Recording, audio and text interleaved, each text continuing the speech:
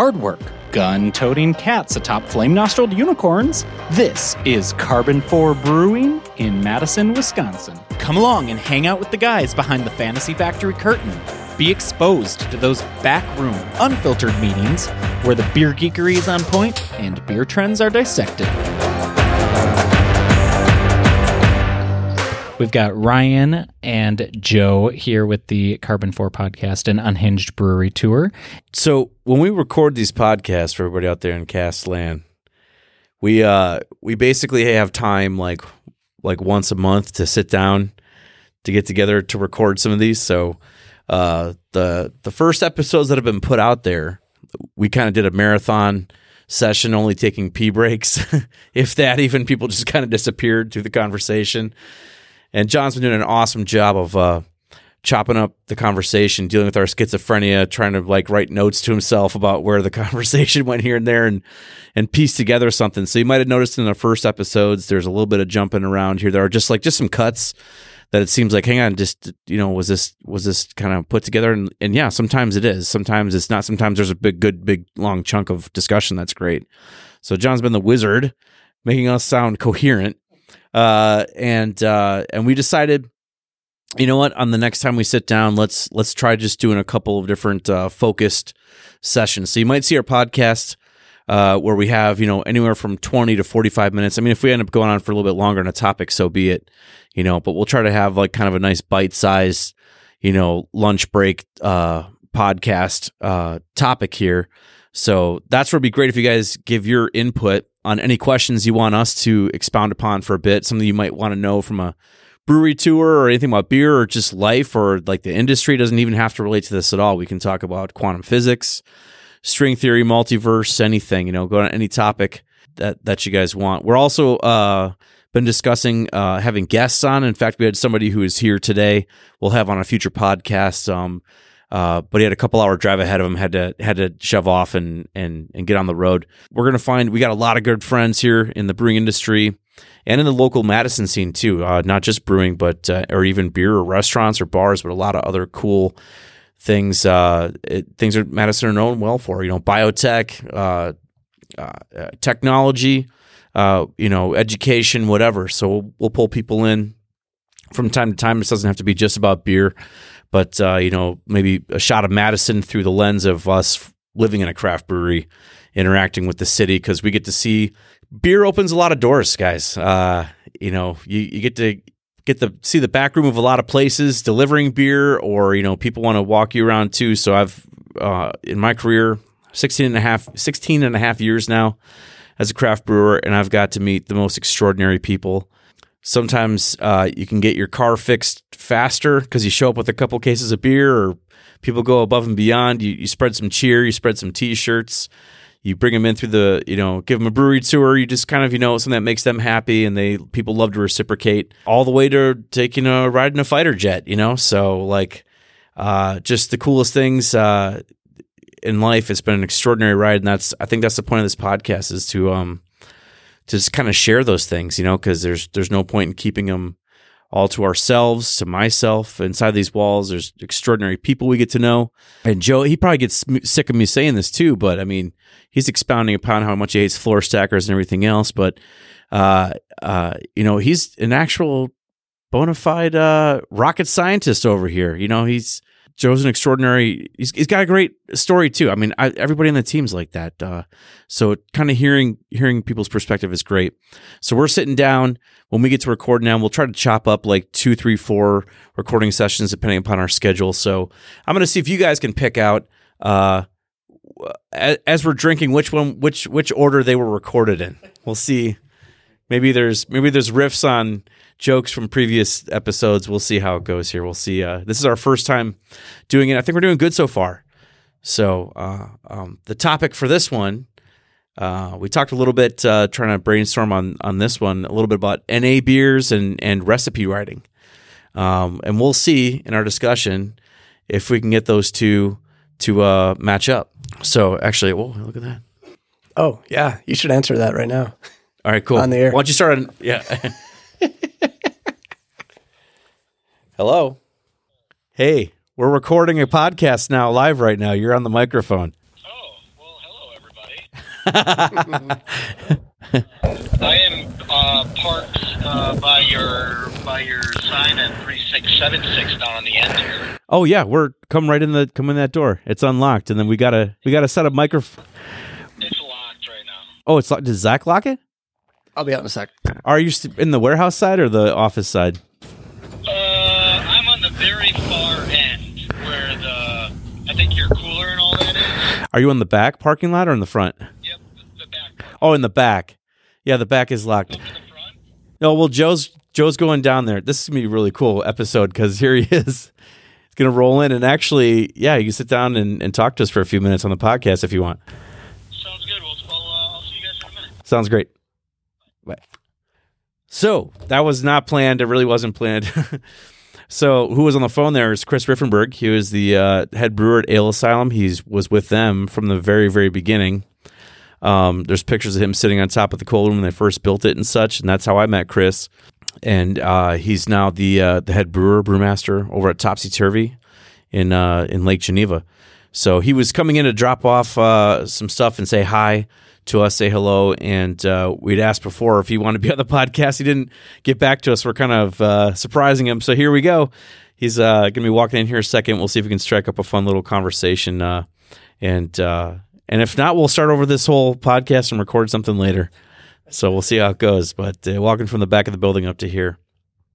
And then maybe we can get him to kind of tell us if in a condensed version, the next 15 minutes or 20 minutes, maybe a high-level view of what that roller coaster ride was like. What's up, Riff? Come on, here's your seat over here. Yeah, what do you want? I got time for a beer. Yeah. You got time for a beer? You got time for a beer. Yo, dude, haven't seen you in a bit. Oh, yeah, man. Talked a lot on the phone, haven't seen you in a bit. Yeah. Just going to go get him a beer. So we've been doing like marathon recording sessions for the last couple months. At this time, we decided to do like 3 little independent sessions, and actually we had a friend here from a different brewery in town too. We asked him to be on, or if he wanted to talk for a bit, and he had to hit the road and go. But that's when I was calling you earlier today. When you missed call, I was going to be like, hey, we're recording. Do you want to jump on and be like, you're our first guest. You're our first official guest right now. Thanks for having me. So I introduced you while you were coming from the back. It's Chris Riphenburg on the microphone now. Hi, everybody. Hey. I've been driving for a while, so I haven't really been talking. He's been all alone. So I have been all alone, all in my head, thinking about all the things I need to do. Nice. So this is How's just you guys just drink. This is John. It's our producer. Do you know Chris? You guys met before? No. So. Nice to meet you. Nice to meet you too. Okay. You just do this, and does it go on your webpage, or does it go like on your? Yeah, website? it'll be on like anywhere you find podcasts. So nice. Cool. So we just kind of that's John's job. He'd interviewed us for a Born of the Round podcast a while ago, and we thought, man, this is a cool cat, and his setup was perfect. And before we got recording, or maybe it was like later on, we're like, hey, we've been talking for a while now about doing it for ourselves, but I have no idea how we're going to record it, how to upload it, all the stuff. And you have like the gear. I'm like, is this like hobby, or do you? He's like, no, I actually like do production, And we're like, well, would you help us? He said, well, of course, anything's possible for a fee. No, he didn't say. And some beer. Yeah, hey. The first thing was like, yeah, of course, yeah, this would be great. So maybe some money, right? He puts up with us, and he's the chief cat herder. That's awesome. That's very cool. It's a good way of putting it. Herds the cats, keeps us in line. We have a rough, not a script really, but we try to outline what we're going to do, and if we go off on tangents, he does the redirect. That's what I was wondering. I was like, is this just a free for all kind of thing? I'm glad you have got to have something together, right? We have 5 minutes. Yeah. Wrap it up. Wrap it up. Give us the finger over here. Well, we're like just starting in here. I was just saying at the very beginning, I was like, hey, we're going to talk about some NA beers and how to write a recipe and stuff like that. But we can totally take a left turn. You're here, and if you want to, Chris, I know you just put the headset on the microphone, kind of ambushed you here a little bit. But if you want to, the one reason I was going to ask you on too was like you're one of the few people who was at Ale Asylum day one. I found the picture of you sitting on top of the cold room when you guys first built it, and you're like, which is where we're at, the location we're at on Kinsman Boulevard is where you did that and started it, and rode the wave up, and now you're with Topsy Turvy and such, and I just. there's a lot of people that even ask us as we're going around, like, hey, what happened, or what's the story, or what's the thing, and I'm not asking you the question of like, hey, what happened, but more like, I would love to hear some cool stories from your start with Ale Asylum here and going there, and when you guys like even just moving buildings, or what it was like getting yourself off the ground. Because by the time we started professional brewing pretty much the same exact time, but I was in Montana working for someone else. You were here in this market, so by the time I came to the Madison market, you guys were making way more beer than I had at that time for a year, and you were dealing with a different scenario. And I'd love to hear what it was like. 2005 was a whole different time. I mean, I'm going to pull Joe Rogan and say, if you want to get like one fist away from the microphone. Yeah. Well, I mean, we all have to kind of take this as the beer industry has grown and expanded in different ways, different kinds of products, different styles of beer, different philosophies of making things, different people, smart people that come in. And, 2005 was, there weren't a lot of craft breweries at the time. I actually, before we started the Ale Asylum, I was at the Angelic Brewing Company. And I worked with Dean down there, and Otto worked down there as well. And Scope worked down there as well. Did you start there? Was Dean just brewing and then you came on part-time? Or what was when you started Angelic, what was Angelic all about? So, because that's actually our brew house right now, right? The old Angelic brew house. It's not. No, it's not. We didn't want that brew house. It was so bad. No, it was so bad. That's the old Angelic brew house. No, and the process piping is the handrail. No, but now some of the process piping with the handrail was some of the process piping over there. But so where did this brew house come from? So this brew house was kind of a. We bought it from, I think it was called Weeping Radish Brewery down in North Carolina. They were a brew pub chain, and they I'm hearing this for the first time. Yeah, they were a brew pub chain, and they had about 7 breweries, and they kind of consolidated stuff. And Dean had gone down there, looked at some stuff, and they were just basically bare bones tanks. I mean, honestly, the kettle that you guys have was supposed to be a direct fire kettle. Mm-hmm. If you look at the back, there's actually a blower, a big old hole for where that's supposed to be. And then once it got in here, we started thinking about other things, other ways. We're like, okay, well, let's, Don Vasa, he was helping us do this. So, well, let's just make this an external shell and two-peat exchanger, because we had to do all sorts of other piping. And so we got a shell and two-peat exchanger, and it became what you guys have right now. The hot liquor tank, I think we had bought it from some auction. A lot of the kegs, we just kind of had them, we had a lot of kegs. The tanks were actually from the Angelic, the 15 barrel tanks, that we had taken. Okay. Those low pressure ones? No, those were the Bohemian tanks. The Sites tanks that were the 15 barrel fermenters that we had over at the Ale Asylum were actually from the Angelic as well. So yeah, we basically said, hey, well, let's put some good beer in some cans or some bottles and kegs, and we said let's do this. And in 2005, I mean, I think there was only 2,600 breweries, I think, at the time. What are we at? Over 10,000? There was less 10,000? There wasn't even 1,800 when we opened. Yeah, so I mean, they were still pre-prohibition levels. Yeah, or like seriously, the amount of breweries that's kind of started up. Not that has anything to do with like how things go or everything like that, but there's a lot of movement, and there's a lot of new people that come into to making beer, people that know how to make different styles of beer, right? And as we know, I think every 4 years we got a new palette, right? We got new palettes coming out. I think it's every 6 months. Now. Sure, like whatever that is, but it's just there's always new satiation for different styles of beers, and I think for a long time we could sit and make a pale ale. We could sit and make a pilsner. We could make, pretty, like this guy right here. You know what I mean? Like Nevada pale ale. Yeah. So I mean, like you could Hoplicious. You could do a lot of that stuff. You got to kind of do a little bit different stuff now. So 2005 we moved in. We did some cool things. We were growing like crazy. Couldn't make beer fast enough. And then just said, hey, let's go rent another building.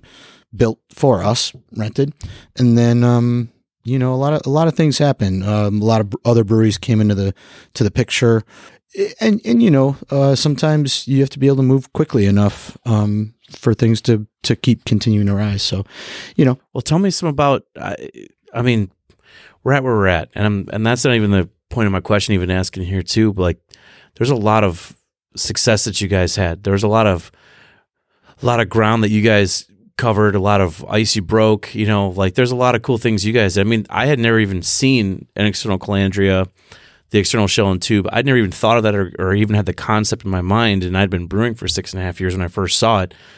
And I was like, oh my God. And now I don't want to brew beer without it. Yeah. So there's a lot of cool shit that I learned from you guys. Yeah. And I mean, I was living in Montana for 8 years. I came back to the Dells for my bachelor party, even though my wedding was out in Montana. I came here to do that, and my whole bachelor party was Hopalicious and Sticky McDougal. That was it. Yeah. That and then bourbon, But like that was, I mean, that for me, that was it, and my brother would call me and be like, oh, they got this cool Satisfaction Jackson, man. So there was a lot of cool there were history blackout there. nights from that one for sure. Yeah. So tell me about some of that fun stuff too. I mean, you guys went gangbusters for that while there. That was awesome. you have to think that for a long time, I mean, around this place, we were really one of the first craft breweries that packaged, that could actually get bottles and kegs out to market. Like really that was local. That was really local. And then, more started coming around and then packaging beer. And then I think you start growing as well. I think you start realizing, oh yeah, let's package beer. And then all of a sudden you realize, man, we need to do so much stuff to make this the right way, the same way all the time. And so I think that those mountains become bigger, especially as other players come in and they start making great beer like you guys did. And not even saying that, was necessarily like direct competition, but I mean, there is so many breweries from even Milwaukee, from, Green Bay, up Eau Claire, Brewing Project, all these breweries. So, I mean, you kind of, you have to, I don't know, navigate those waters. And we did a lot of that. We broke a lot of ground. We brought out a lot of different styles, but then as more come along, I mean, you got to do it better. You have to do it better all the time, every day. Like you said, 4 years, you're behind, right? Yeah. If you're not, looking for the next 3 hours of it, you're kind of behind. So, a lot of times when you get so involved in the numbers and the management and all that stuff, you lose sight of some of the other stuff that needs to happen. And I think what a lot of breweries like yourselves have done is surrounded yourself with teams that can think and help you guys think in the ways that you aren't able to every day. You know what I mean? Because I know that we're only so much capable of doing so many things in a day. Owning a brewery is extremely difficult. It's labor intensive. It's a lot of, sacrifice. You having 4 kids, dude, you having 3 kids, two kids. I mean, there's a lot of work that goes into that, and every day, and then you have a beer after work, and you're like, "Oh, honey, I'll be home in a half hour," and I mean, and that can get old after a while. But I think that oh yeah, it's old for my wife. Yeah, she's listening. But she'll tell you. What time were you thinking? Yeah.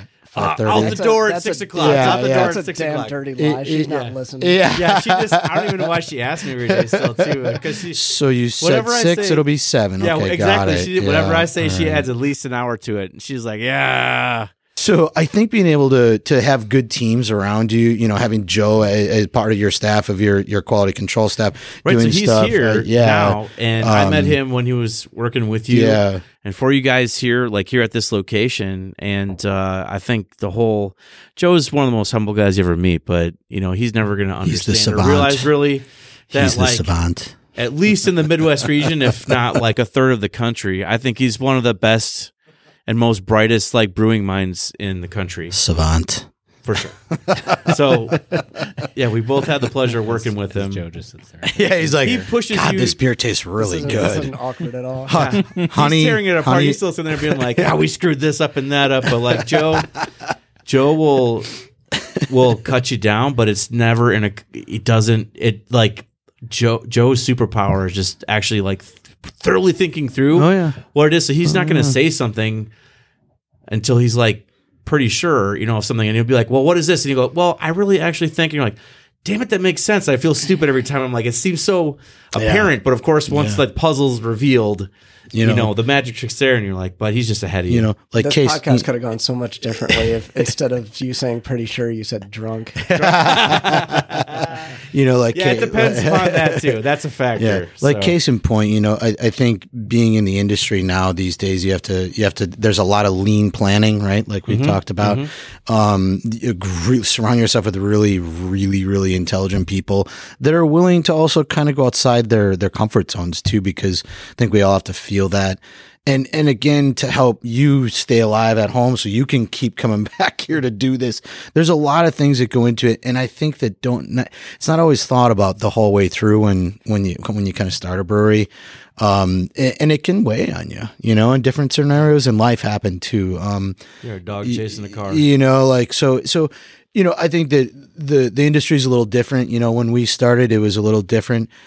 You know, at the end of the day, I think everything happens for a reason, and I'm happy to be in a different spot where I still get to work with, you know, people that I grew up in the beer industry with, and in Madison, even though I'm in Lake Geneva, which is a whole different beer drinking experience and clientele. So much fun when I came out there that night. That was a blast. Yeah, and Lake Geneva is beautiful. You know, and so, you know, there's challenges that come in with that. There's challenges, you know, even though it's a smaller brewery, there's still challenges that go along with it. I mean, obviously trying to get beer contracted with you guys and going through that, you know, having to do that. So there's also some nice things about just not owning the brewery, and seriously, like, and just be waking up and going, all right, we're gonna go make a batch of beer today, and I'm fairly confident it's going to turn out really well. And if it doesn't turn out super well, it's going to still get drank in 3 weeks. So, I mean, our bar goes through beer so fast. So, it's just kind of a different experience, and using different ingredients and thinking different ways and making sour beers, and holy cow, I'm just like, what? Like, it's kind of like, and I like the way they taste too, which I never did. So I think, you know, I'm evolving, my palate's evolving, and you know, we're all evolving all the time. Sure. I mean, you know, even as, you know, we want to stay with Dean over on the island with the gun up going, come back, guys. I'm still there. Yeah. You're not completely there. I think you understand a lot of why people do things, and that there's a way to do them in a really tasteful way. Yeah. Yeah. Right. Not like, preference. It's kind of, you know, it's weird making sours, but I think making sours, you know, in a little bit more way to protect your system and stuff like that, you could think you can do really good stuff. I actually I took to sour beers before I took to hoppy beers. Like, hoppy beer was an adjustment for me, you know, and once I got there, I loved them. But sour beer, the first time I tried a sour beer, I was at New Belgium, and it was Lawfully. Was it Lawfully? It was Lawfully in Transatlantic Creek. Oh, back in, like, I want to say it was 2004, maybe. It was just before I moved here. And I was just like, what is this delicious, delicious beer? I loved it. And now, like, my relationship with sour beers, I mean, I think, you know, I'm not quite, I see the validity of kettle sours. I think it's a tool that you can do really cool things with. What I don't like is the trend toward, like, adding a bunch of unfermented fruit after and just packaging it that way. Like, those kinds of beers don't appeal to me, but even the kinds of sours I love, like lambics and like old school Flanders Reds, like they wear out my palate. You know, and like my stomach, I'm just like, ooh, maybe I shouldn't have another one of these. Yeah, that was 3.5 pH. I don't know if I should be drinking a lot of that. It's just weird how that works. It's like, you know, a certain kitchen manager being, you know, given $20 to drink a bottle of balsamic vinegar, maybe hypothetically. No, that's Boone's Farm. Right? No, but like it's weird how, you know, the way that your tastes change, like something that like grabbed my attention right away. I was like, this is great. I love this. And now I'm kind of like, I want to like this more than I'm liking it right now. Whereas like hoppy beer, it was like, yeah, the enamel's being scraped off my teeth. And it took me like probably a solid year to come around to hoppy beer. But now I'm just like, give me more. Yeah. Oh, for sure. And you know, that's sort of the change in the industry too. I think there's, in the style of hoppy beer, how we make hoppy beer. I mean, some of the stuff we've talked about, like those technique, you know, just cool. Like, that wasn't even something I thought about even until 3 years ago. And it makes delicious results. So it's just weird, just like you hadn't heard of a shell and tube, how that can, and this stuff is just always coming at us. And I think that, again, with a really good team, you have people out there in different fringes reading and hearing, and, he's always doing research or different, he's connected to different, so you're going to get that information, that data flowing to you. And I think that's what helps evolution, What's your guys' favorite story from when you were in this location? Because you guys have both worked together in this location and at the Pancrat's location too. This has to be G-rated, right? I'm just kidding. Not necessarily. There's not as many F-bombs since Murph is... Patrick's gone, so there's less swearing. Patrick went to Iowa, so there's a lot less F-bombs after the third beer. Robinson Crusoe. Although Joe dropped a few with the floor stacker. I think he actually said F your grandma, something in there. Yeah, I brought grandma But into favorite it. story when you guys I were... didn't bring grandma into it. I responded to the grandma being brought into it. So whether it's like production related or just backstory related, you guys favorite when you were here? It's hard to not throw people under the bus. I gotta, it's not really a story of something happening. It's some work I did here. I want to let Chris go first though, because I'm going to be on this shit all the time, and Chris is not. There's so many stories. Maybe a favorite Joe story then. Yeah. Well, actually, Joe wasn't actually with us too long while we were here. We was it a year, and then you left. No, I started in 2010. Yeah, but then you left for a couple of years, and then you came back basically a little bit later. I mean, I think my favorite story that Joe presented and came in, he's like, so you guys are dry hopping a beer that you only got 10 barrels on with just leaving it at 15 barrels. And, I'm thinking, and I know math and I know how to do the math. Same recipe for 15. Yes. Same dry hop load. Yeah. So he's like, why would you guys that? be doing that? I would just always kind of be like, all right, we did 15 barrels. And then, that was some of the reasons I think probably why we had just, up and down products sometimes. But, him coming in and just ask these really, really mathematically simple questions that I just, again, was just overlooking because I'm thinking about the 5,000 other things that go into business. Him just coming in and teaching us how to really approach the scientific side of beer, how to think about the scientific side of beer. Where's that? We were simply brewers. We made good beer. Sanitation was huge. Dean taught me really well, and Dean always made great beers.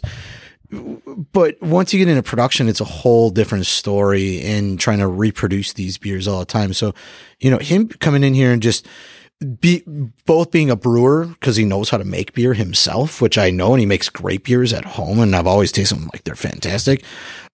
And the heart of an engineer. Yeah, and then exactly all of this complete engineer skills behind it. It was cool. So, that's a Joe story. There's so many stories that we had here. It's just oh man, yeah, I'm doing so much. But yeah, when Joe came in, I think our products started getting much, much, much more consistent and better. And there are things we couldn't even do to change anything because it was we needed a better glycol system and a new CO2 system, and we needed X, Y, Z. That's probably why we moved. We needed some of that stuff, wanted some of that stuff. So that's kind of one of my stories. What was one of the things that was really fun here was figuring out the average composition of the water. So this is, and just a little bit of recent history. I just gave a talk about kind of brew house efficiency and louder simulations and stuff like that. It was at the Wisconsin Brewers Guild, their tech conference this last December. And one of the things I put up there were a couple of slides of troubleshooting at this location. And what it was just initially was, what's our brew house efficiency? And so I took a bunch of production data, because this company was always good at logging data, and it was in a spreadsheet, and I was picking all that stuff out and sorting it. And I put up this plot of what our different brewhouse efficiencies were, and the most efficient beer was Ambergeddon, and I was like, this makes no sense. I'm like, Ambergeddon is like, it's not super high gravity, but it's at a high enough gravity that it should be less efficient than Hopalicious. It should be less efficient than like Hefe, and so I started thinking like maybe the water's the issue, and so I had to filter the beer for just using the first brews of the day because the water changes. You got this hot liquor tank you're pulling in Madison water that's high in calcium carbonate. So you heat it up and it drops chalk. So you lose calcium, you lose carbonate, and it's constantly dropping chalk while you're refilling it while you're brewing. And so I was like, okay, well, if I only use the first brew of the day data, I'm taking it at the same point in time every day before it's been fucked with. So that's a good, and sometimes you only do 1 or 2 batches instead of 3. And so that's, I figured a good starting point.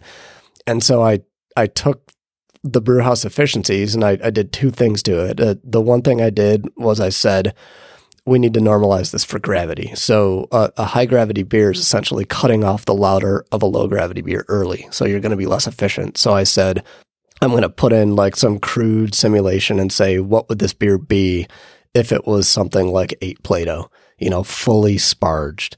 And so I normalized the data that way. And then I looked at each grain bill and I said, what's the ideal residual alkalinity of the water for this grain bill? What would get us the mash pH we want? So I plotted I guess what I would call the reference brewhouse efficiency, that fully sparged, like hypothetical number, against the ideal residual alkalinity of the grain bill. And I got a fucking triangle that peaked at Ambergeddon. And I was like, okay, so what that tells me is that our average water is roughly this residual alkalinity, and therefore we need to change all our acid malt amounts for each recipe to hit this. And then I showed the graph of like what the brewhouse efficiencies were after that. That was fun. Like being able to do that was fun. Ladies and gentlemen. Yeah. Joe Waltz. Yeah, exactly. Exactly. Case in point of what I was kind of mentioning before. There you go. It's sometimes you just have to nod and go, got it. Yep. Remember we did a Common Thread brew years ago. We were doing like an American Pale Lager or something here. We brewed it at K4. And Joe was in for that brew day, and we were talking and jamming one time. And I was like, yeah, what are some things I can do? And Joe was like, yeah, if I was ever here working here, he's like, I already got a short list of stuff to do. First of all, I wouldn't let you put a hose on the floor over there and leave that one valve open, you bunch of idiots. He started going on the list. I was like, that's a good point. That's pretty obvious. And I'm an idiot. So there we go. Yeah, we're not make it this far. How did I make it this far? So yeah, man. What about the new building? When you guys were getting that up, was there a lot of try, a lot of math when you guys had like the new, you designed the new brew house after kind of the old one with the external calandria and such. And when I came in for my brother's wedding in July of 2012, I went over to Sprinkman because the hot liquor tank that's in here they had a refurbished dairy tank they were doing for me. So I went to go look at it, and your brew house was still just being finished on the floor. So I got to crawl around it a little bit, and I was like, oh dang, look at this thing. What was the transition like trying to like match up all the different ways it was cooking? Because now you had like a better, more efficient, louder, you had a mash mix, you had all the different kind of stuff that like changed everything. Yeah. We did a lot of like obviously scale up, to the size. We were pulling from some different wells, I think, a couple different wells. So we needed some different ones, we needed to like kind of normalize some data. And I think it was more just use what we had here as a good base point. And then let's make some beer, get some data, right? And then be able to kind of start moving that. And then I think, we started getting more batches, and I remember we started getting more data back, and all of a sudden he's plotting more, and he's finally getting normalization in batches, alcohol, IBUs, grain efficiencies. Even as grain would change efficiencies, we were getting the same, efficiency in the brew house, and we're getting the same colors. But it took a little bit. And I don't know on your end what you were doing. I don't know if you needed more data or if you were just kind of like, all right, we just got to kind of go at this. No, one of the really cool things about dialing that in was that I got to kind of drive the boat in terms of, I was like, I need something. And so I would tell the brewers, like, I need you to record this. I would like, we had that spreadsheet that was basically our brew log where each column was a different batch. And I, if I needed something, I would add a row and I would tell, Ernie and Scope, I'd be like, okay, guys, you need to start recording this now. Yeah, I need this data point. And yeah, some of it was me going to the brew house and taking some measurements myself. Like if I needed pHs for something, I would go in and do that a lot of the time. But, it was cool to develop a system that sort of dialed that in. It was also cool when like Sprinkman came and like turned around the lauder rakes the right way and turned the feet on them the right way. There was some mechanical, I mean, Turn the rakes around the right way. yeah, no, seriously. There was some stuff that, it happens, man. If I did it again, I'd think about those things, Yeah. And I actually took that to, Octopi and showed, a handful of people like what you can do with like sort of a comprehensive, it's basically a spreadsheet that, lets you dial stuff in. Like the color was a big thing because you get your specialty malts in it. They're all over the map. And so we did a whole lot of lot tracking to maintain the consistency of our beers in terms of color. But at a place like Octopi, where almost everything you're brewing is variations of pale malt and then going for maximum haze, like it doesn't matter. When you look at the different priorities at different breweries, for them it was like, we want to use whole bags of grain. We want to use whole, now 11-pound boxes of hops because that's become much more common. Then, with us initially, it was like you get the 44-pound brick and you're like, I used to throw it from above my head. Like I would start with the box, I'd throw it on the concrete from above my head. Usually it didn't break open. And then you had to like shiv the hops with a knife because they were like, they were pelletized at such hot temperatures. But yeah, so the way that the logistics of that kind of work, like they didn't really need that stuff, but I do still have it on the back burner to do here where we can make adjustments on the fly saying like, type in what your beer is, type in what tank you're going into. And, you got your like current lot and upcoming lot like right there so that a brewer can type in the weight if it changes over lots and it'll adjust the base malt to get your color and all that like stuff. we always wanted it to do. So that was a lot of fun to make work. It was a lot of work too. I mean, there was a lot of stuff to do. It's, day to day plus all the other stuff that we did sometimes. Like I said, I think getting data and collecting data over time was the biggest thing. And I'm still using a version of that spreadsheet with data points from there on a little 4-barrel electric brew house. It's not quite the same, but my beers have turned out like I really thought they would. Yeah, the specs are scalable. Like if you look at the right things, if you're not just going by ingredient. Like and even with that, it doesn't do the grain as well. It does the hops really well. But you gave me the grain one where I can figure out the color and just, kind of do some other stuff. So, it's kind of nice. You just got to get on the updated sheet, bro. Yeah. I know. I need the new auto tune. Yeah, exactly. Joe is like the auto tuning brewing. Yeah. This is me without Joel making beer. Yeah, America, auto brune. Yeah, get Joe on there. I hate to cut myself short here. I actually have to meet a friend down at the arcade downtown. No, that's good. Yeah, I'm supposed to be at dinner. Yeah, I'm sure you were supposed to be. 25 minutes from here. Yeah. In 10 minutes from now, I'm supposed to be with my family at. I need to get the yeast that I brought. Yeah. We got the wrap up from the producer. Chris, dude, we just barely scratched the surface here, bro. So next time we're recording and stuff, we gotta have you come back up, tell more stories. Like this is great, man. Yeah, no, it's fun. I'd like to drink a little bit more. We all like to have a couple beers and stuff. So thank you for letting me ambush you. Oh, maybe we'll just get like a full on 3-hour recording session. We all like talking about beer.